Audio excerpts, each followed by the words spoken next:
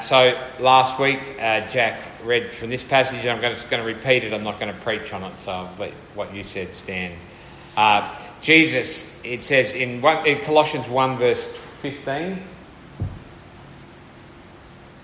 He is the image of the invisible God, the firstborn of all creation. For by him all things were created, in heaven and on earth, visible and invisible. Whether thrones or dominions or rulers or authorities, all things were created through him and for him. He is before all things, and in him all things hold together. He is the head of the body, the church. He is the beginning, the firstborn from the dead, that in everything he might be preeminent. For in him all the fullness of God was pleased to dwell, and through him to reconcile to himself all things, whether on earth or in heaven, making peace by the blood of his cross. And then I'm going on to, this is the bit I'll be talking about tonight. Once you were alienated from God and were enemies in your minds because of your evil behaviour. But now he has reconciled you by Christ's physical body through death to present you holy in his sight, without blameless and free from accusation. If you continue in faith, established and firm, not moved from the hope held out in the gospel. Okay, we're talking about tonight separation or alienation and reconciliation. Bad, good, right? Alienation, or if you put it in the sense of a separation, if you think of the worst times in your life, I think that they'll involve those things. We have times where we had recently times where family members are separated from us. Sin's involved. Theirs as, it's always them. Sorry. Never us. Sin's involved. But the pain of separation and alienation in families is terrible, isn't it? Isn't it? You would say that's the hardest things you face. Is it? It is. And probably one of the reasons that death seems like such a dangerous enemy is because it threatens to have permanent separation. But it does not, does it? Because in Christ there's a resurrection. So death is even, I've heard people call it a dear friend when we're in Christ. Because we're going home. Now, if separation and alienation and that dividing up and the loneliness involved and the pain of all that, in a human sense, is painful, then it is nothing compared to the fact that through sin we have been alienated and separated from God the Father. There is nothing worse than that. Especially if you think about eternity. To spend eternity apart from God, it is pure hell. That's what it is. And that's what it will be. So, once we're told we were alienated from God. It's good that the word once is in there, isn't it? Yes. There was once a wall, an impenetrable wall. It was an impossible divide. It was not accidental. We just didn't, looks like we're separated, we got lost. It wasn't that. We were enemies of God, deliberately opposing him, wanting to do everything opposite to how he does things. Hating him, hating his ways. Fighting against God for control. Sometimes we hear people say about someone's a control freak. Put up your hand if you're not a control freak.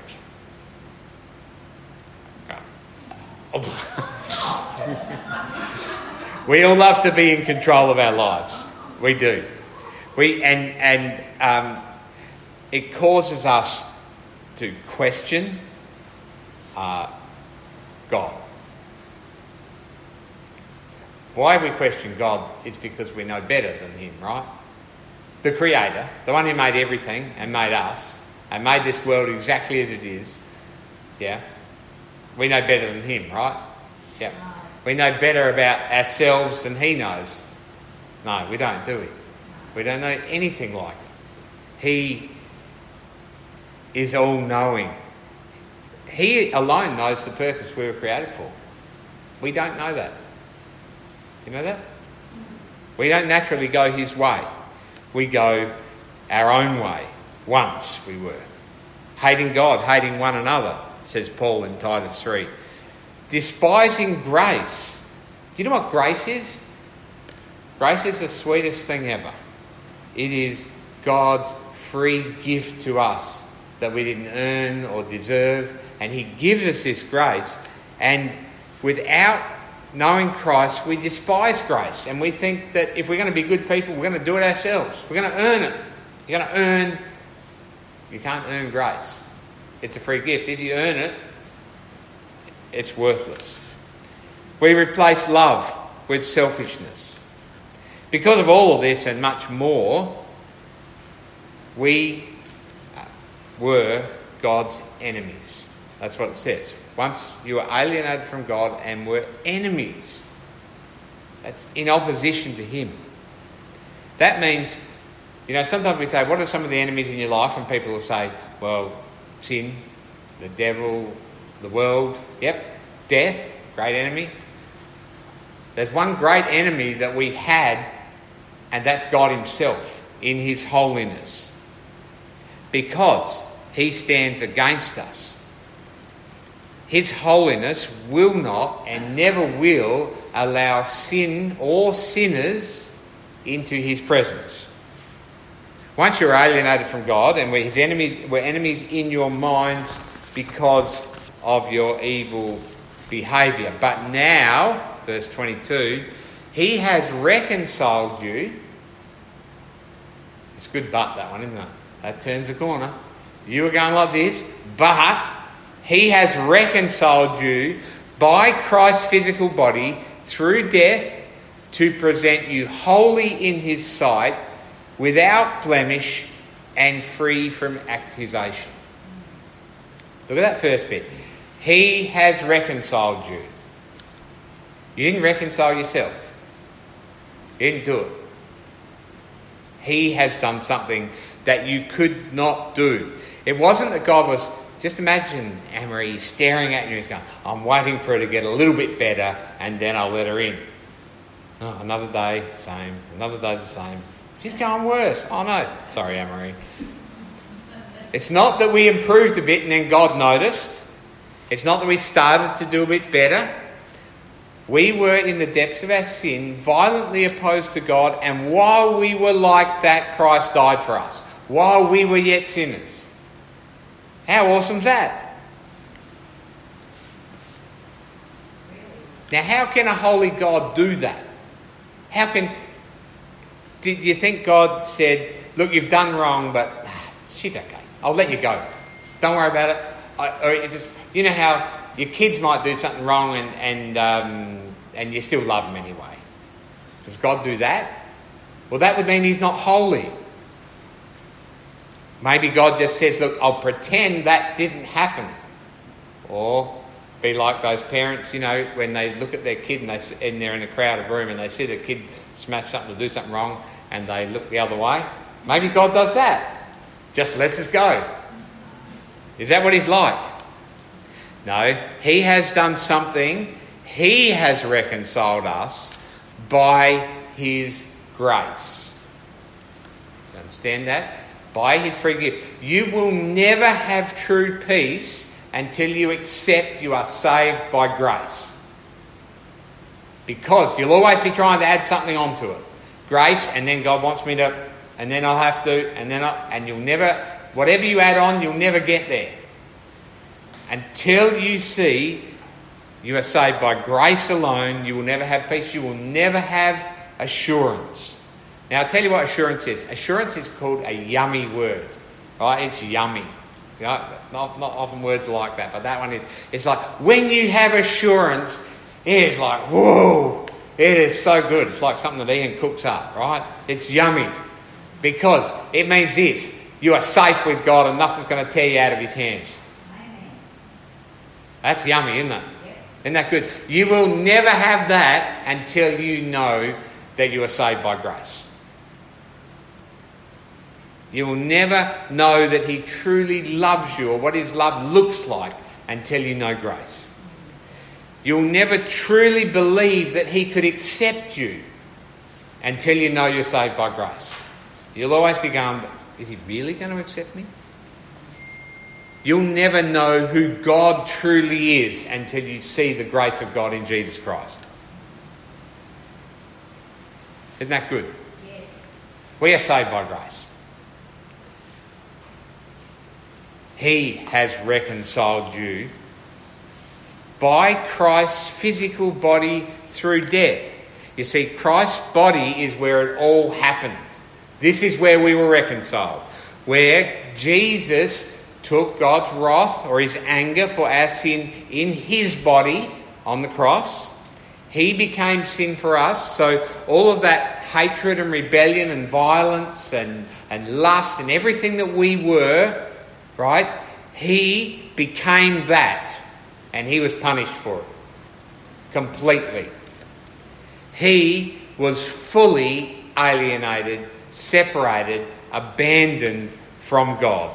He was completely alone, literally in the fires of hell. In our place. That's where Jesus went for us.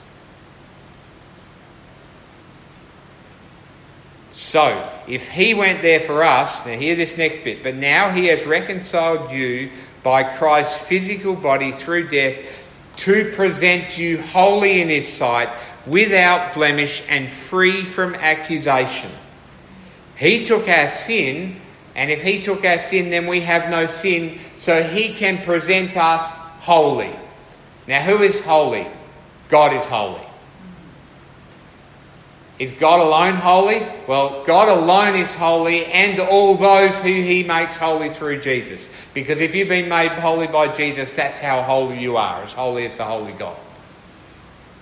Yep.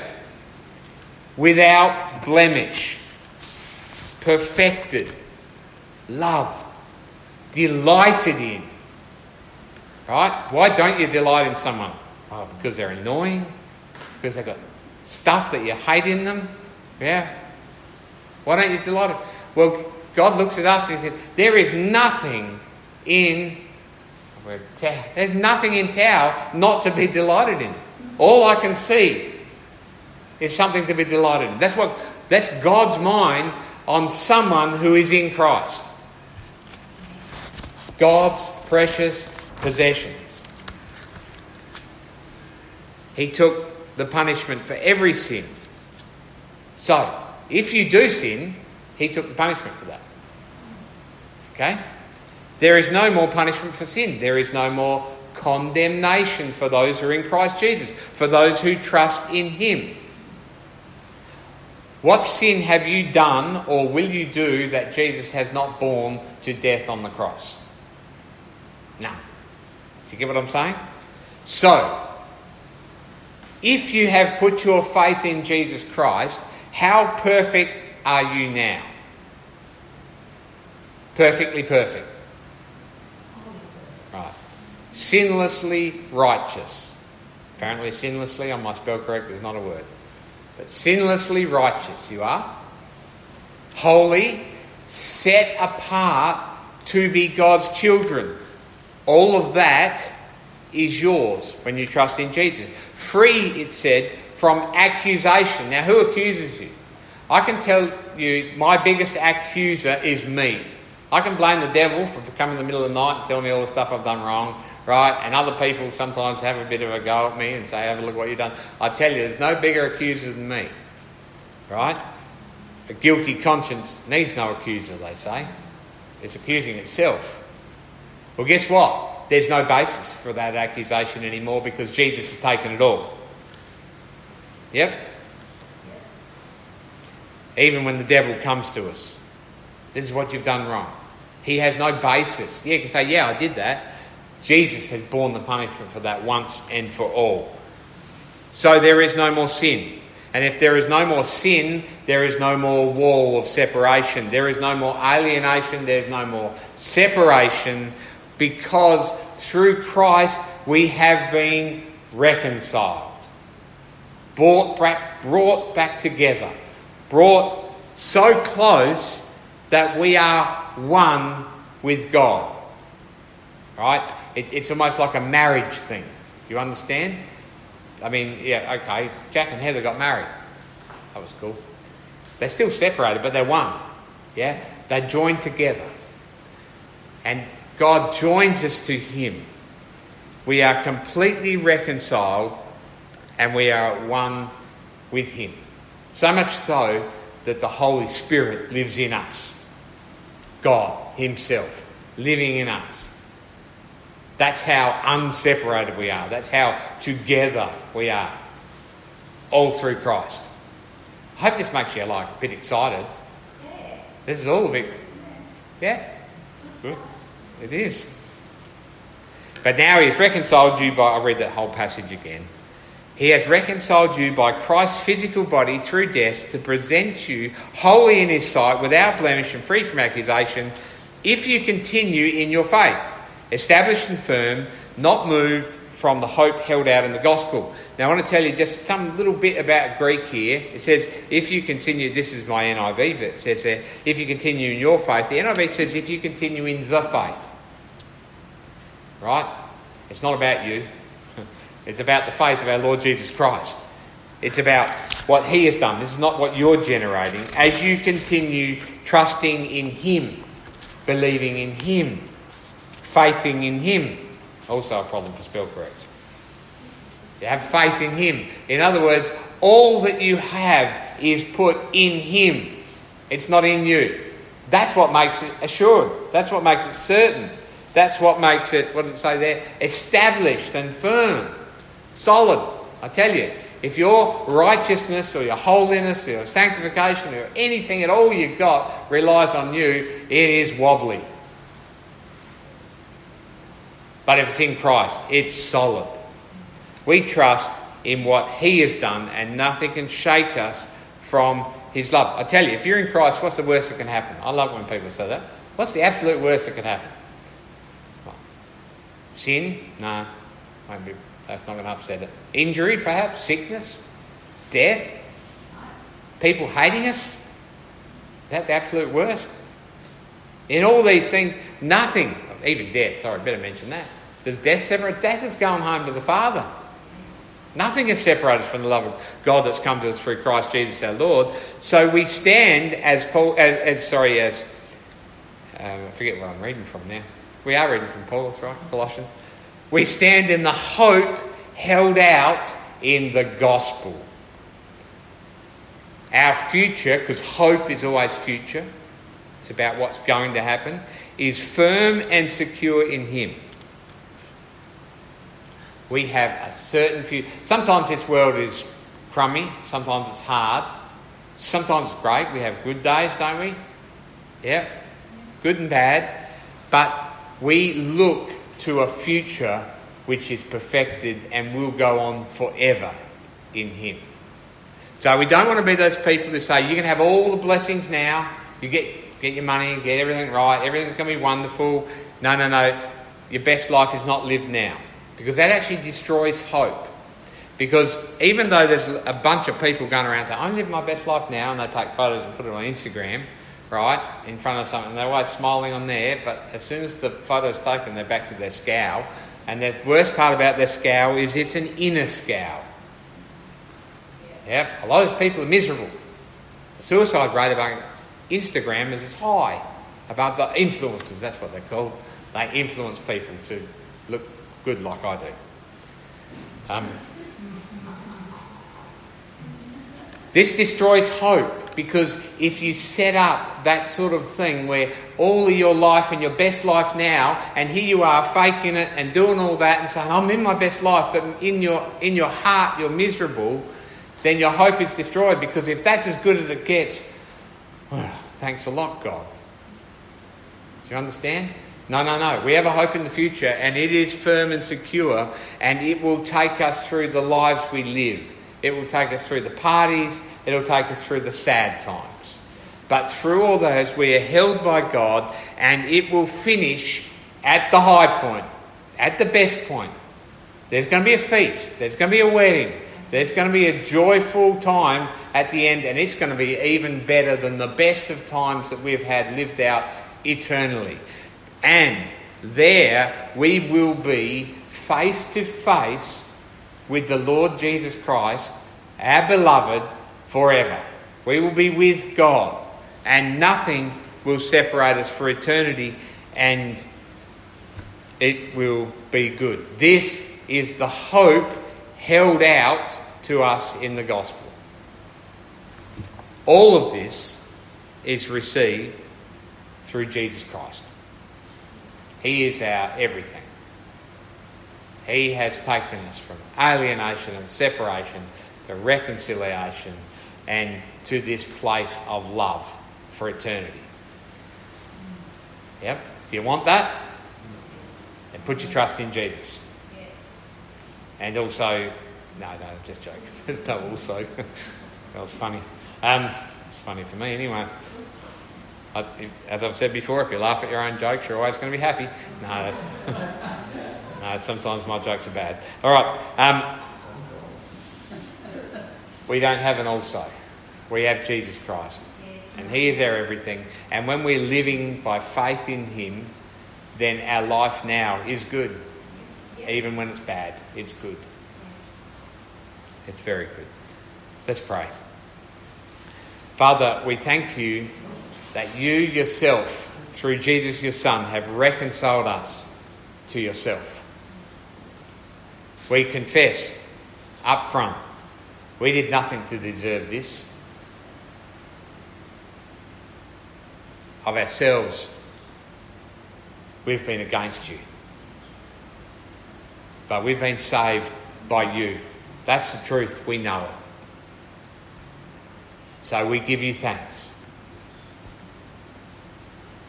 We ask for Your forgiveness because of the cross.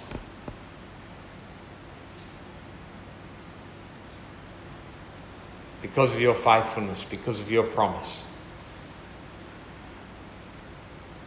And Father, we pray that each of us would learn to walk the walk of the Spirit as we walk the life of faith, trusting in You and You alone. Pray that You would give us all that we need to live by Your grace. And I pray this in Jesus' name. Amen.